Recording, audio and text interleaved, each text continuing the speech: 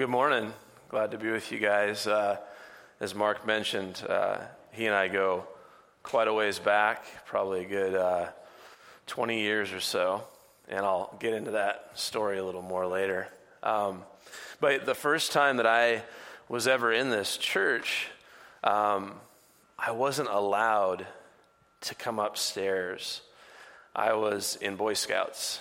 It wasn't because I had some hideous deformity, but I wasn't allowed to come upstairs, and our scoutmaster let us know that because essentially we were teenagers, and so we had our own issues. And he's like, do not go upstairs into the sanctuary. If you do, we will lose the ability to meet in this building. And if you had met us at that time, you would have agreed. We were hooligans.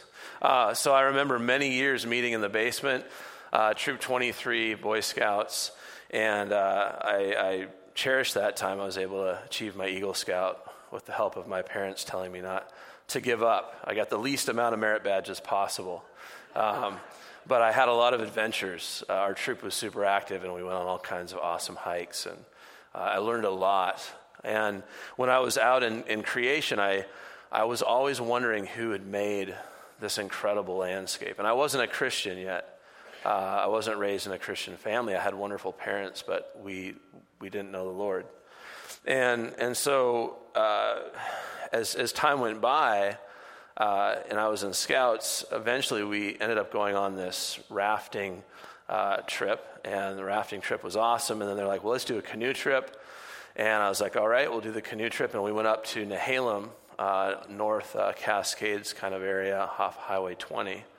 And my scoutmasters were truly manly men. One was the head of the search and rescue, and the other was like the assistant firefighting chief. So their testosterone together could have powered a small city. And I remember us looking out at the river, and it was like late March, early April, and the Skagit was high. There were stumps floating down. There was debris. It was super dangerous.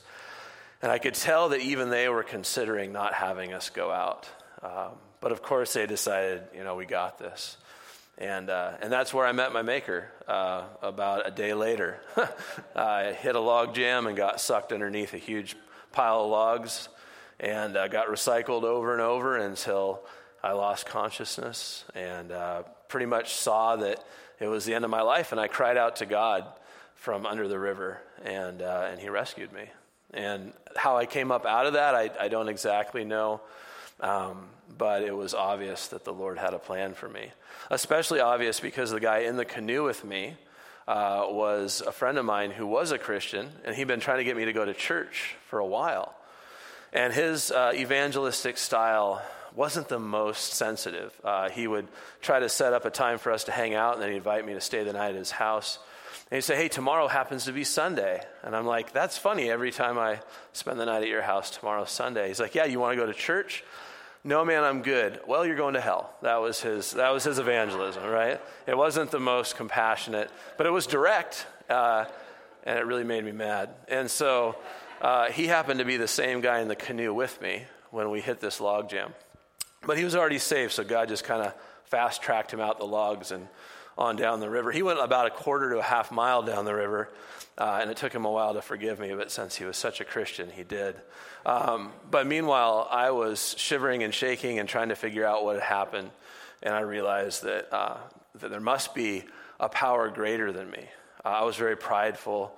I had gotten into weightlifting. I thought I was invincible. But when you have thousands and thousands of gallons of water pounding down on you underneath a 38-degree river, you realize that you have no strength at all.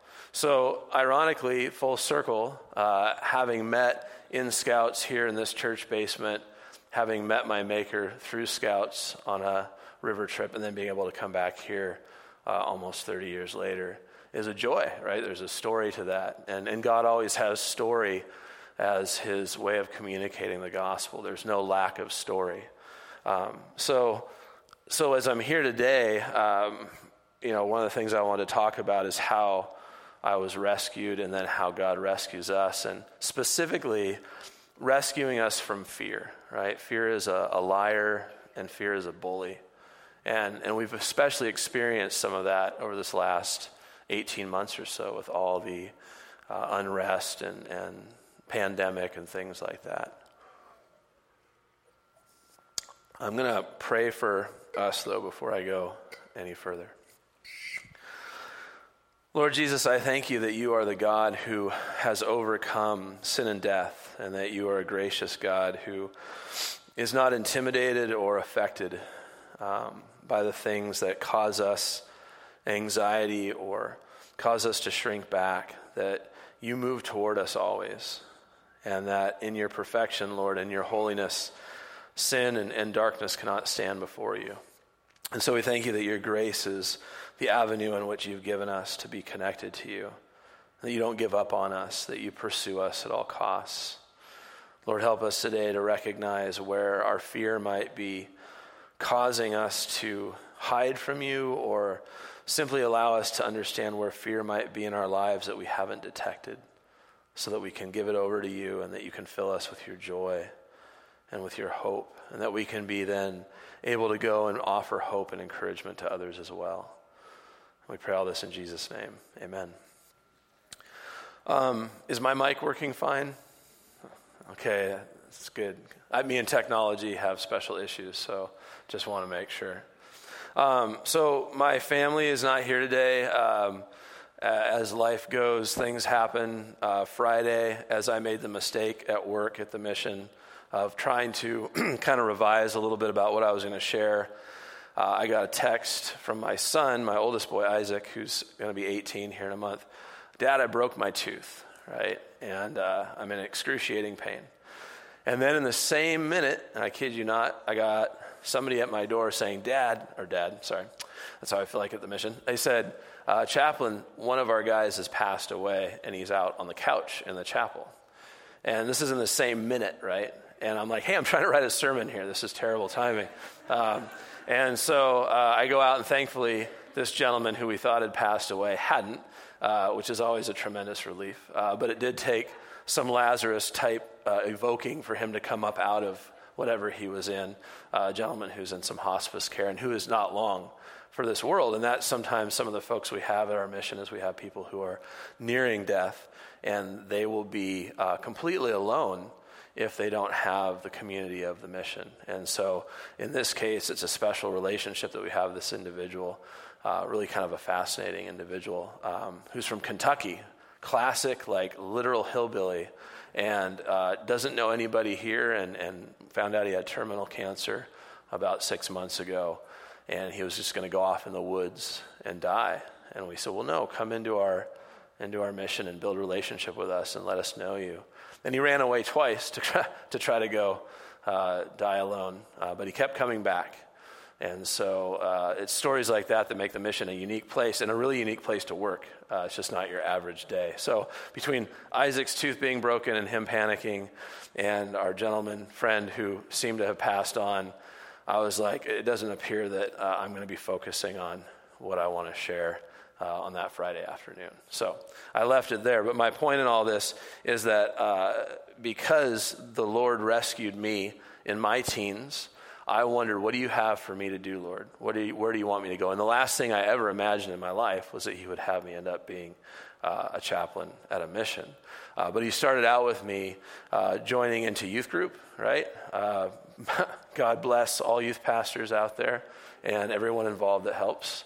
And it's an awesome ministry, but there's a lot to that. And so I was a youth, and I tested my youth pastors, and they were gracious to me, and I learned a lot, built a lot of awesome friendships. And then I went on to become a youth pastor myself over at Hope in Christ Church, which is just off of Sunset and James there. And while I was there, I had the opportunity to find out that that's really what captured my heart was youth ministry. The environment that I got to be in with people, the relationships I got to build, all that fueled my passion for reaching out to those like myself that had wondered, what is my identity? Where do I belong? Who am I? And then as I went through youth ministry, I managed to meet up with a group of other youth pastors and Mark happened to be one of those individuals. And I believe we were meeting down at where Mitch Senti, who has been over in Vision Ministries for years, it was called Three Trees, I think is where we met, downtown.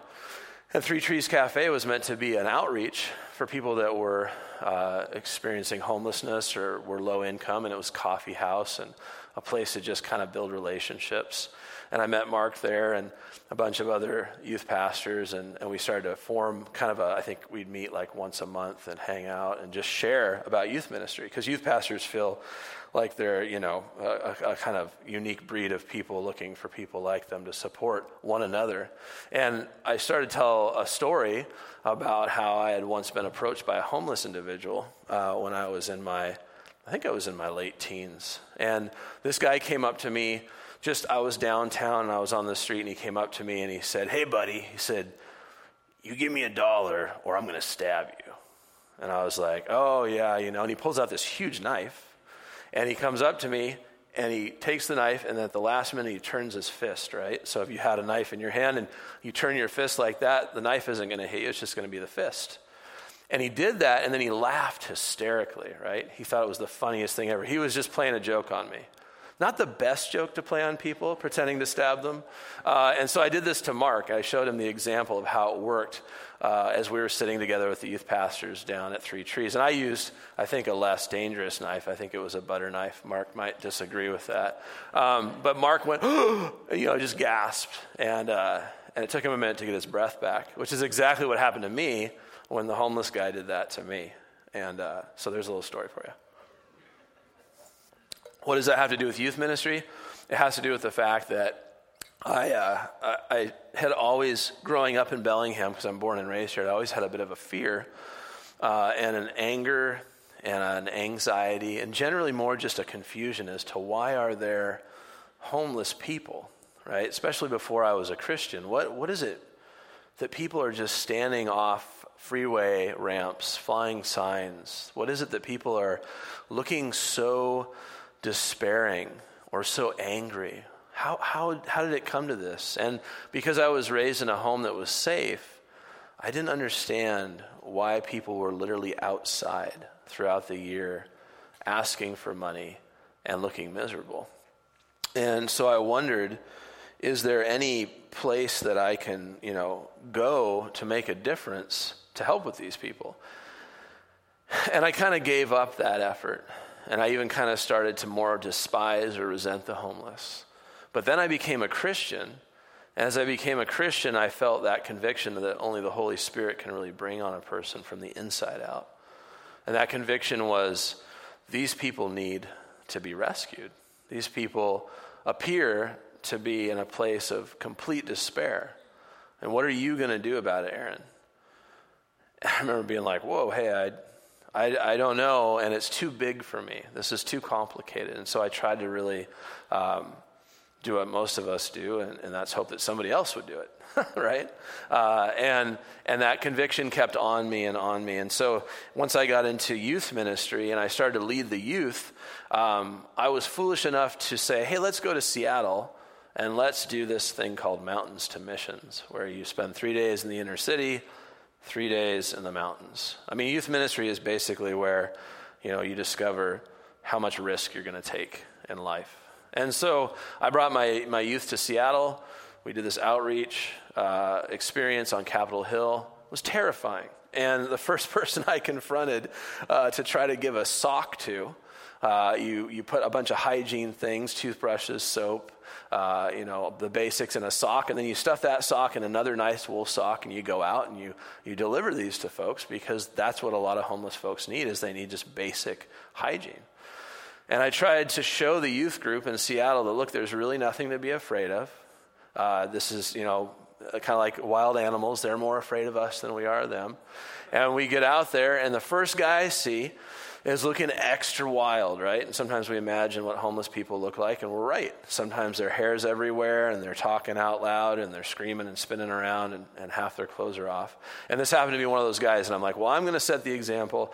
And so I marched up there with my one sock, and I said, hey, sir, And he's somewhere else. He's with me 5 feet away, but he's somewhere else. And he turns around, screams at me, what do you want? And I said, I have some hygiene things for you. I explained. I said, this is from our church. And he looked at me and he says, and I can't repeat the words, but he says, who gives blankety blank one sock, right? Who gives a homeless person one sock? So he thought I was mocking him because you could only see the one sock, look like a stocking at Christmas. And I'm like, no, but inside are all these, he wouldn't have it. Just absolutely furious. Thought I was giving him one sock, right? So I turn around to tell the youth group that, hey, this isn't how it's normally going to go. I turn around, and there's nobody there, right? They had gone like 3 blocks away to the Starbucks and like went in and sat down, And I thought, well, this is obvious that I am not cut out for this kind of work because I can't convince one homeless individual that we care about him and that I wouldn't give him one sock because I'm not a cruel monster, right? So that was the beginning of me saying, well, Lord, obviously this isn't for me. This isn't what we should be doing. But what I discovered is that that's exactly what the Lord wanted. And in a lot of things, and we know this, first attempts are not the most successful. And sometimes we have a hard understanding of what success is in following the Lord and being obedient. So I kept at it, but youth group kind of came to a close, that era of working with youth. And my youth were really lost. They brought the book of Satan, actually, the first day, because I had prayed that God would bring lost people to our church. And what we had was a bunch of church kids that had gone on and graduated, and we didn't have a youth group. So I prayed, Lord, bring unchurched youth. And that first night, we had 12 to 15. They started a bonfire in the parking lot with pallets, had the book of Satan, danced around the fire. I'm like, what is it with me in life? Is this normal? Is this how this goes? I mean, couldn't we start out just a little bit easier? And so over that 4 years of working with those youth, it was me learning about how to build relationship with people in a way that was authentic enough that my hope was they'd see Jesus in the midst of it. And so after that youth group ended, I was really left at odds with what to do next. And I had no idea where to go. And one of the last events I did with the youth group was to do a dinner at the mission. And so we went down, we served dinner at the mission. And while I was there was a gentleman who was graduating from the New Life program, and that was a program I went to run for about 10 years after that. But at the time, I didn't know about it. He shared his testimony with the youth group. You could have heard a pin drop. All those youth were kind of on that path. They were on their way to destruction already.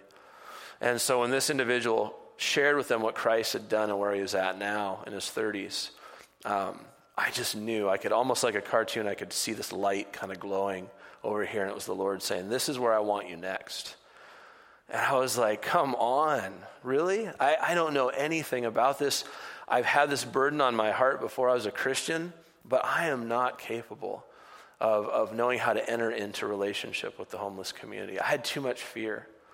And so I continued to avoid that. And it wasn't until I really got a tour from the executive director about a week later that I realized that there is a church in Bellingham in Whatcom County that's open 24 hours a day, 7 days a week. And that's what I was looking for, because as a youth pastor, as much as I loved working with the youth and as much as I longed to continue to do that and be some like super old guy that could somehow relate well to the youth, I knew there was a timeline on it. But I didn't know where to go next where I could feel like I was really serving. And so the mission made it clear that there is a church in town that's open like that. And so I interviewed, and I was hired on as the first chaplain at that time, 15 years ago. I was the first chaplain that they ever made a position for. I was the pastor of evangelism, which is a lofty title, and it was intimidating to me. And I remember coming into the chapel the first day and everybody lining up in the chapel. That used to be how we did it for lunch before we had the drop-in center or base camp. And these rough men, it was winter, and everybody was rough, and everything stunk, and it was dirty. And I sat in my little office, and I looked out at all these men, and I thought, maybe I've made a mistake. Maybe I have made a mistake. I don't know what to do. But I felt this warmth. I felt this unusual wash of warmth come over me. as the Lord was saying, no, this is where I want you, because this is where I am, right? And as a person who was saved from death in a dramatic way out of the river at 15, I just wanted to be where the Lord was. That's just what I wanted. I just want to be where you are. And I get a bit emotional about that because sometimes we fight to find out, where is the Lord? Where are you serving today, Lord? Where are you alive and well? And my fear is that, well, maybe in our society, maybe in the West and all the busyness, maybe you've just kind of withdrawn from these places. But of course, that's untrue. Those were my fears. And as often, my fears get the better of me. So when I entered into the mission and I started serving there, what I didn't realize is that I had allowed a false god to enter into my life and take the throne of my heart, right? So I'm transitioning with you guys now around the reality of what I was carrying with me from before I was even a believer. Before I was a believer, I had these false beliefs as a child that I had inherited from a broken family. Even though my family loved me and they were good people, we all have brokenness in our family. There's always some dysfunction. We're just imperfect people. That's just the nature. It's not a guilt trip. It's not to blame or shame. And so I'd become blinded by some of these false beliefs. And one of these false beliefs told me that if I'm not in control, something bad will happen. Right? That was one of the false beliefs. I didn't know this. I wasn't aware of this, right? Okay, so this is about 10 years ago. This is all starting to kind of culminate into a real problem. It took that long. I'm a father. I at that time have 3 kids, all young. My kids now, Thaddeus just turned 16 yesterday. Isaac turned 18, or he turns 18 in September, and Miriam, my youngest, turned 13 recently. So at the time, they're just little. So I've got that going on. One of our children is diagnosed with severe mental illness. The other's autistic. My wife's suffering significant depression and some other health issues. I'm a new chaplain, but I've been there long enough to see a lot of death and a lot of pain. I myself am questioning my abilities. And all the while, I am trying to present as though it's all good. Because my fear is, if people know my own brokenness, if they know how weak I am and how fearful I am, then how can I possibly lead, right? And it must be confirmation that I don't have what it takes. And my pride and my anxiety wouldn't allow me to say, I am drowning in this. And a lot of pastors go through that. They're kind of looked to be that person that just takes care of it, and that somehow on the inside life isn't happening for them like everybody else. And so this idea that if I'm not in control, bad things will happen, what that does is that often creates in us this incredible isolation. We become isolated people because our secrets tell us that if you let people know this, like basically you are sharing that you're false. You are revealing the fact that you have a need. And this comes back to childhood. Having a need when I was a child at times wasn't a safe thing. It wasn't a safe thing to have a need because of some of the dysfunction in my family. Namely, my brother, who had severe mental illness. Right? We usually are attracted to ministry and work where our family story ties into those things, where our passion for helping others comes from a wound. And so as I perceived that my needs were a confirmation of weakness or a lack of faith or an inability, my biggest fear is that God was just displeased with me. And ultimately it was proof that I was a failure in every way that I'd strived so hard to succeed. And again, I wasn't really aware that this was going on. I just kept trying to will myself to just do good work. And so my fear of pain and loss and the threat of rejection, it kept me silent. And so what did I do to cope? I focused on everybody else. It's such a unique place to hide. It's such an unusual place to hide, is to be in plain sight and focus on helping everybody else. And it's easy to justify, right? It's easy to justify helping other people because that's what we're supposed to do as Christians. And that's a good thing. But it had become something that I was using to hide away from being able to ask God for his grace. And it kept me from being able to be held accountable by asking other men to help me in these areas where I carried great fear and pain. And so as I continued to try to do that, I'd become so focused on fixing or changing others that again, I'd isolated myself from my own brokenness and my need for healing and help and support. And my pride and anxiety, they just grew stronger and stronger and deeper. And so as I attempted to keep up appearances, right? Because at home I need to be strong for my wife, for my kids, at the mission for the men, and specifically for about 10 years as I oversaw the New Life program and our transitional housing program, I was the only staff over those 20 plus men for over a decade. And so they had a relationship with me that was extremely intimate. Like they relied on me for their safety, and I was codependent upon them to succeed. And codependency was what finally became unearthed as I reached the point of meltdown. And a lot of us maybe have heard of codependency, but it seems like there's not a whole lot of understanding around what it is, right? Codependency is literally our worth and our value being determined by how well those people around us that we love or care about are doing. So if I'm really a good father, then my children are going to love the Lord and they're going to follow him and they're going to have joy in their heart and they're just going to be good kids. And if for some reason that isn't the way it is, then it must be a reflection directly on my inability. I must be failing. And at the mission, if our men are not graduating their programs, if they relapse, if they die, if they decide to walk away from their faith, well, that must be a reflection on my inability or my lack of godly obedience to be able to help influence these men. So all these proofs of things that seemed like failure were stacking up against me. And this is where pride and anxiety are so unique. My pride kept me from asking for help. My anxiety told me that essentially the only way you can fix this is by figuring it out up here, right? But all of us know that inside of our heads, there's quite a mess at times. And so I wasn't inviting anybody in.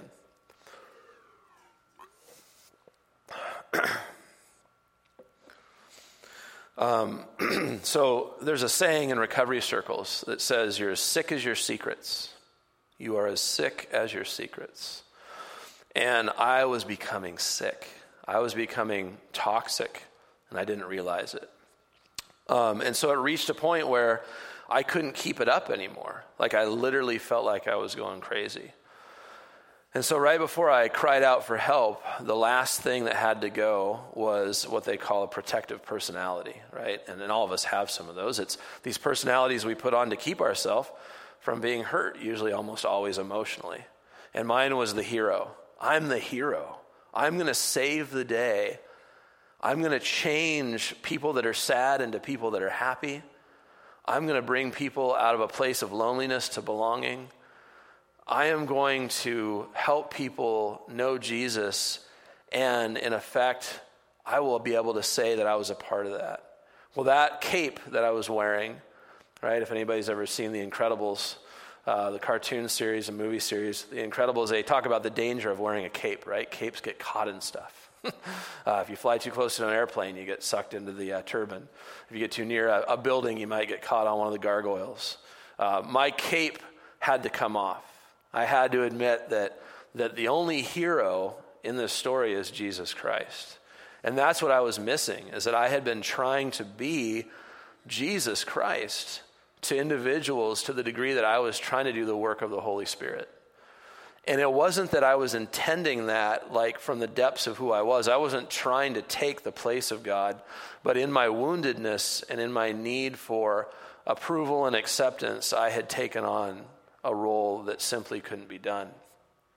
And so as I let my cape come off, I realized at that point that I needed rescue, right? I thought I came to the mission to rescue other people.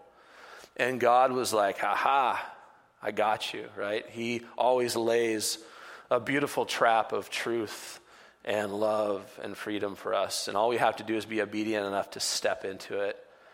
And so I stepped into it, and he had set this longer plan in store for me to be able to realize, oh my gosh, the mission is what it took for Aaron to get well. It wasn't these other people. It wasn't the homeless. It is, but it was Aaron as well. He knew what it would take. And so oftentimes when I would share sermons at the mission, the guys would come up to me and they would say, hey, thank you, right? That was great. I'd feel good and everybody feel good. And then one day one guy came up to me and he said, you know that sermon you gave? He said, that was for you. I remember my pride got in the way and I was like, oh, no. I was like, that's for you, man. He said, no, that sermon was for you. And it was a sermon about fear. And I was trying to encourage everyone to trust in the Lord. And this guy saw right through me, right? And the homeless are oftentimes like bloodhounds. They have been there and they've done that. So they can see when somebody needs something, because there are people in need all the time. So he could see that I needed to be rescued from my fear. And that's the bridge that we share as people with those that are experiencing homelessness, is that we need rescue often from our fear and our anxiety and our pride. But often our fear is what really blocks us from receiving the good news of Christ. And so for me, it was humbling to recognize that made me more willing to see my brothers and sisters in homelessness as people who shared a relationship with the same Jesus. Because oftentimes that's what keeps us from working with the homeless, is we may not intend it, but we kind of wonder, is this another species of people? Like, what's really going on with them? And nothing could be further from the truth. They're just like we are, except their lives have become such a mess, and they've lost relationship to such a degree that they really don't have the ability or understanding of how to receive help. It would have been me if I'd kept going. It would have been me if I didn't have family that was stable enough to absorb some of that chaos and breakdown in my 30s. It would have been me if I didn't have some employment and a home, right? We're a lot closer to poverty than we realize sometimes. So again, another word for fear is anxiety, and no matter what station in life you're in, we all suffer it, right? It's how we cope that brings us either closer to Jesus or further away. It's how we cope with our fear that either allows us to have more intimacy with God or to feel more isolated. And just so you guys know, most coping behaviors, which is just another word for addictive behaviors, they're just efforts for us to feel normal. That's all they are. We drink a little too much so we can take the edge off. Maybe we smoke a little weed so we can just feel less anxiety. Maybe we get on our devices and we spend hours distracting ourselves because it's an opportunity to just kind of numb out from all of the chaos around us. Maybe we struggle with pornography because, again, it gives us a fantasy. It takes us away. Gives us instant gratification. We're in control is the illusion. All addiction is the illusion that we're in control. Mine happened to be codependency, where I'm trying to change other people to make my worth valid, right? And I got to do that under the guise of the Christian faith. I got to do that and hyper-spiritualize my own brokenness. And so in a sense, I was becoming a Pharisee as well. The number one thing that I never wanted to become. I remember as a new Christian reading about the Pharisees and being like, yeah, Jesus, get him, right? Tell him what's up. And then as I became a Christian, it's easy to hide behind titles. It's easy to hide behind status or recognition. So these universal ways in which we cope with anxiety, I mean, one way I cope with anxiety is I clean. Like, I like to organize and clean the house, right? And I used to be like, well, I guess I'm the only one that cares enough, to vacuum under the couch and clean the dog hair. And I would play the victim, right? I'd be the martyr. So we can cope in easy ways that don't seem like they're going to kill us. If I'm cleaning a closet too often versus, shooting heroin, obviously one is far more dangerous than the other.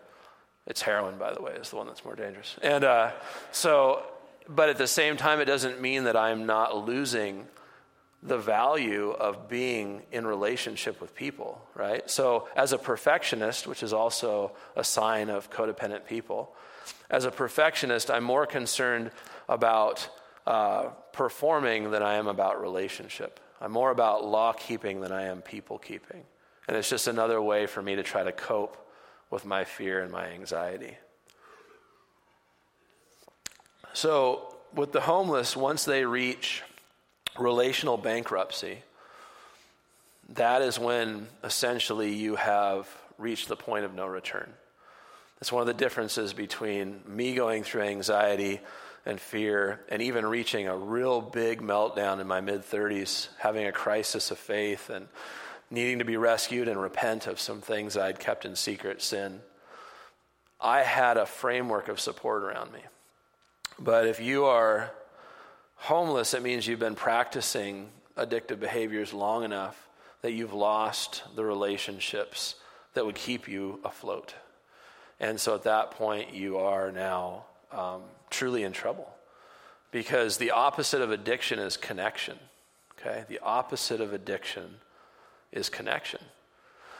And that's what I started to realize as I cried out for help. And Hans is one of those guys, the big cheese at the mission. Hans is one of those guys, and a guy named Kevin and a guy named Matt. The four of us get together once a month, and then we go out for a meal, and once a year we go on a retreat, and we've done that now for over 10 years. That was part of my solution to becoming a real person, was to have a group of men who I could share my brokenness with. I could just be honest. Things are not okay. Things are not okay in my family life. Things are not okay at the mission. I'm scared. I'm angry. I'm alone. They were the ones there as brothers, and we could do for each other in real time what often can't happen when we're trying to present or keep up appearances.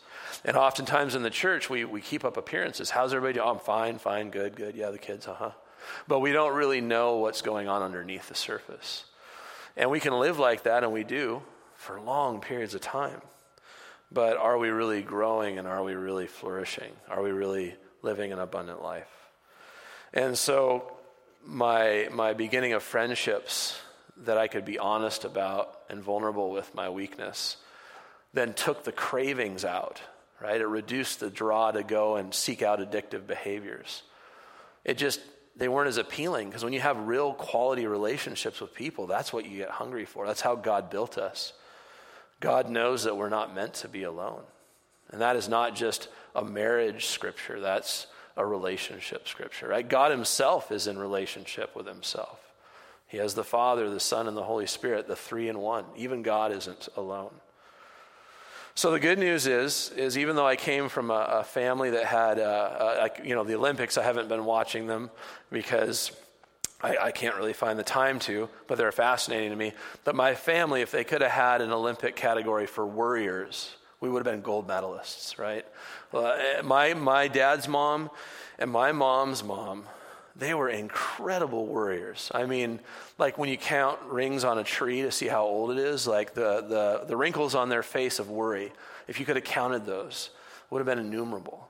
And it was crippling anxiety. It wasn't like just, it's funny because they're worried about, the price of milk. Like they were terrified all the time. And one of my grandmas came to faith months before she passed, months before. And I believe it was God's way of getting her attention. And it was beautiful to see her come to faith, but it took 70 plus years. And my other grandma, I'm not sure. Only the Lord knows. But both of them were gold medalist warriors. And so, in a sense, I'm predisposed like an alcoholic. If you have an alcoholic in your bloodline, you might be predisposed to alcoholism. It's a disease model, and it's also an addiction. So I thought worry was just a part of caring. That's what I was trained up to believe. If you care about somebody, you'll panic every time they might be in harm's way, right? But then as I started to read in Scripture, and as I started to come out of my moment of panic about 10 years ago, and I started to really look into what God says about anxiety and worry, I realized that actually, for the most part, worry and anxiety is a choice. And I don't say that lightly. I know that like my son is diagnosed with severe social anxiety and a number of other mental illnesses. My brother, my dad, a ton of us. I'm sure I myself would probably be diagnosed. I've just avoided that, But the reality is that the amount of fear and anxiety I carry would probably qualify me with that designation if I met with a mental health professional. The good news is that I have a choice that I don't have to worry. And the only reason I have that choice is because the Holy Spirit working in me gives me the scriptures and gives me the promises of God to counteract that, right? Apart from that wouldn't be possible. And that's something that is a part of my codependent struggle still, like with my oldest son, Isaac, who's made it clear I'm not a believer, Dad, and I don't want to hear about the gospel, and I don't want you to pursue me in that way. Everything in me wants to, right? Everything in me wants to convince him that Jesus is Lord, mainly because I long for him to have peace and joy and salvation. But I can't force that. Or I could actually force that and probably lose all relationship I have with him. So these aspects of struggle with how to trust God bring me to scriptures like this. And so today's scripture is going to be out of Philippians, okay? And I saw you guys have the ESV. And if not, you have your devices. So it's going to be Philippians chapter 4, verse 4 through 9. Okay. And it says, "Rejoice in the Lord always. Again, I will say rejoice. Let your reasonableness be known to everyone. The Lord is at hand. Do not be anxious about anything. But in everything, by prayer and supplication with thanksgiving, let your requests be made known to God. And the peace of God, which surpasses all understanding, will guard your hearts and your minds in Christ Jesus. Finally, brothers, whatever is true, whatever is honorable, whatever is just, whatever is pure, whatever is lovely, whatever is commendable, if there is any excellence, if there is anything worthy of praise, think about these things. What you have learned and received and heard and seen in me, practice these things, and the God of peace will be with you." I didn't know that reasonableness was a word until recently. And supplication, right? It says, in everything by prayer and supplication. Supplication is it's more of a posture of the heart. It's more of a deep surrender. It's an aspect of prayer, but it's really an earnest pleading with God. And so I'm given this scripture to be able to be told that I can choose to be anxious. That's one of the powerful things about having Christ in our lives is he gives us a choice. I can choose to hold on to my anxieties and entertain certain thoughts. My imagination, I'm an artist by trade. I have all kinds of things going on in my mind, right? I'm probably ADD as well, so my attention is all over the place. So I can imagine things and I can scare myself. Anxiety when I counsel the men at the mission, because that's one of my main roles as the chaplain, as I counsel our men, is I talk about the what ifs, right? Anxiety is the what ifs. Well, what if such and such a thing happens? Well, what if this falls apart? Well, what if I get sick? What if somebody doesn't like me? I mean, the what ifs are like, spirits that haunt us all the time. And I can entertain those what ifs, or I can say, you know what, I'm going to bag those suckers up and I'm going to put them by the cross because Christ already died and rose for those anxieties. I'm not going to give fear that kind of power in my life. And so as God helped me dethrone this codependency in my heart, right? As a false god. We have false gods in our lives that sometimes we're unaware of. Many of us in the country of the United States, we worship family. Family first. There are many people I've met who are beautiful people. They don't have Jesus Christ in their life, but they worship their family. And so in a sense, the Lord was saying, part of your codependency, Aaron, is that you are trying to worship your family. You're trying to make them first. You've got to let me be first. One day when my son was having an especially severe mental health crisis, he threatened to kill himself in front of me. And he said, you choose. It's either God or me. And as he held a knife to his throat, and a very sharp knife, I said, the good news is I don't have to do that. I said, because if I don't love God first, if I don't receive God's love first, I can't give you that love. So the blessing is that I don't have to choose. I can do both, right? I can do both. And it made him very angry. And by God's grace, he didn't do any harm to himself. But in these extreme situations that we're faced with, which are rare, there's also a lot of non-extreme situations where we have the opportunity to choose how we face our fears. And we only get to see where Jesus shows up when we allow him to meet us in that. Because if we're trying to control the outcome of everything, which is what a codependent individual does, a perfectionist does, someone who's fearful of keeping up appearances, we're trying to control the outcome of everything. People's perceptions of us, our circumstances, things that might go wrong. And all the while that we do that, we really miss out on seeing how Jesus just shows up. And I'm not saying to be irresponsible. There's all kinds of things that we need to take responsibility for. I'm just saying, where in our lives are we blocking God from being the God of the outcome, right? Where are we not surrendering certain things that we keep trying to control?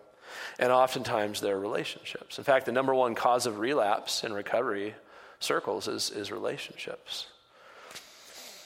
So the good news here as well is that in Philippians 4:8, it says, finally, brothers, whatever is true, whatever is honorable, whatever is just, whatever is pure, whatever is lovely, whatever is commendable, if there is any excellence, if there is anything worthy of praise, think about these things. Okay, so there's a direction right there. Think about those things. Because what happens is we tend to become so distracted by the bad news, right? By the bad news. We just don't think about the things that Christ calls us to focus on. And what we put into our heads, that we all know, is what owns us. What we put into our eyes is what we become attracted to. What we listen to has influence. I know these things because for years before I was a believer, I listened to certain things, I watched certain things, I hung out with certain people. And those things affected me, and I'm still trying to get well from that. Okay? And then Philippians 4:9 goes on to give us even more of a direction. It says, what you have learned, received, and heard and seen in me. Okay, and this is Paul speaking. He's speaking from prison, right? I love that about the gospel. Paul's saying, what you've seen in me already practiced. And he's saying in a sense as vicariously as what you've seen in Christ at work through me with you. Now put that into practice. He says, practice these things, and here's the promise, and the God of peace will be with you. So Paul's not writing from some chill space where he's enjoying a filet mignon and maybe taking a dip in the jacuzzi. He's in prison, and he's telling us, hey, remember how I lived with you. Remember how Christ works in your life, and then follow that. Practice the things that I told you before. And oftentimes I want to blame God for my lack of peace or my incredible anxiety.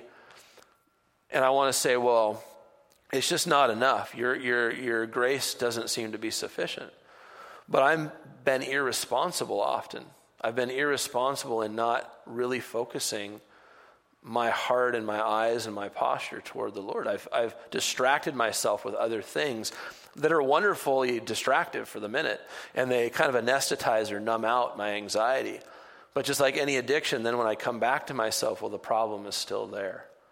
So God is inviting us to do very specific things. In fact, there's 7 things that they talk about in that first last of the 2 verses, 4:8. It says, whatever is true. Okay, so one of them is whatever is true, whatever is honorable, whatever is pure, whatever is lovely, whatever is commendable, if there is any excellence, and if there is anything worthy of praise. Right? So there's 7 things that we can focus on that will draw us out of our anxiety. It's like coming up out of a basement, and if we walk up those 7 steps, we can get further away from the darkness. Or we can choose to just stay in the darkness because it's so familiar. And that's part of the struggle with anxiety and depression, is that we become so familiar with kind of a sick comfort from that sometimes it's hard to break that. And that's why we need support. So again, please hear me that I am not trying to minimize on any level mental health. If there's anybody that's been more affected by it, which there are, but I'm in that top tier at working in the mission for all the years I have and having a family with some brokenness. I understand trauma and I understand mental illness pretty well. But I also know that our God is bigger than having to believe that we're controlled and oppressed and that we have no hope to find healing from that. And that's one of the lies that fear will communicate to us. Being a bully and a liar, it will tell us, no, there's no hope.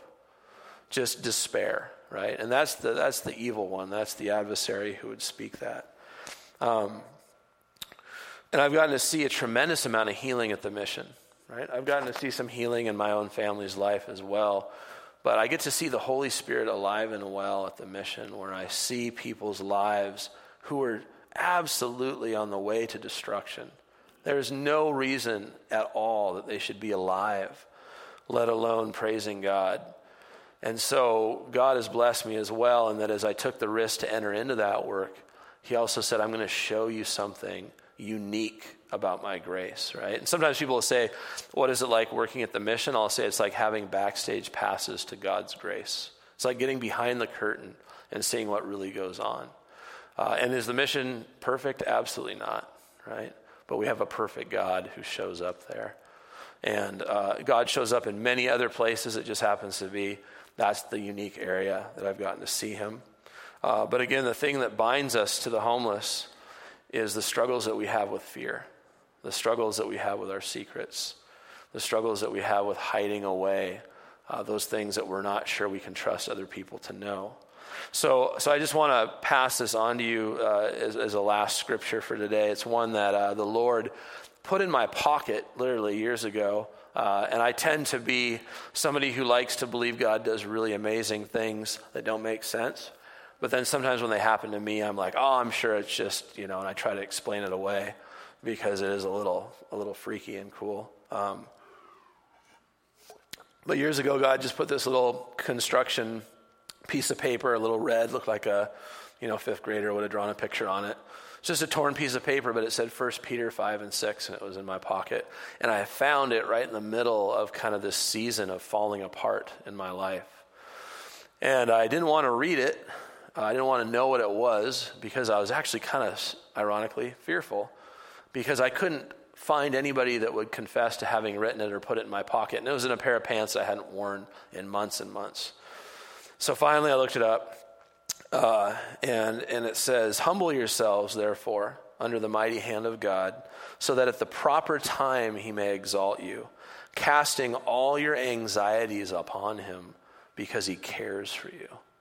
Now, you would have thought I would have been comforted by that. I was angry because I was hurting so bad at that time that I wanted God to tell me that I was doing the right thing. Sometimes when we're mad and we, have issues, we go to somebody and we pour out all of our gossip and we secretly hope they'll be like, oh yeah, you're right, blah, blah, blah. But God is a God who's like, no, I'm a God of boundaries. And so I'm going to let you know that you need to humble yourself. But if you do, the promise is, I will lift you up at the proper time. I will rescue you from that brokenness. And on top of that, I care for you, right? I do this because I care for you. So he's inviting me to cast all my anxieties upon him as well. So that scripture has helped me through the last 3 or 4 years especially, because I can choose to humble myself. I can choose in the morning to get low, which I didn't do before. And when I say low, I mean my posture in my heart.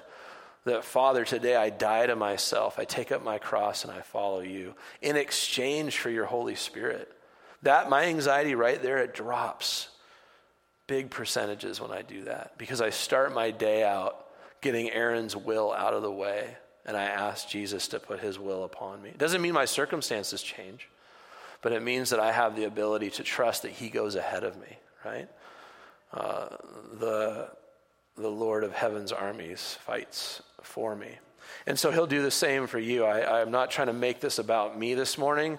I'm just trying to use examples from my life because I know they're universal. I know that we all have secret pain and things that we have struggled to bring into the light. And Satan uses those to bind us and to keep us with our heads low. So the real thing in all this that I hope you take away is that you have the invitation to confess your secret worries or your secret sins that you've used to protect yourself from being really known. And that as a result, you can then invite others into your life. And Scripture says, confess your sins to God and another. We often confess our sins to God, but to another, that's where we start to just freeze up. But the another is where Jesus shows up and says, and when you do, I'm going to lift that shame, or I'm going to lift that anxiety or guilt off of you. Because when you do it with another as well, you recognize in the face of that person the grace of God. You see that God is a God who is truly there to free you from that, and that his promises are true. All right. Thank you so much for bearing with me there. God bless you.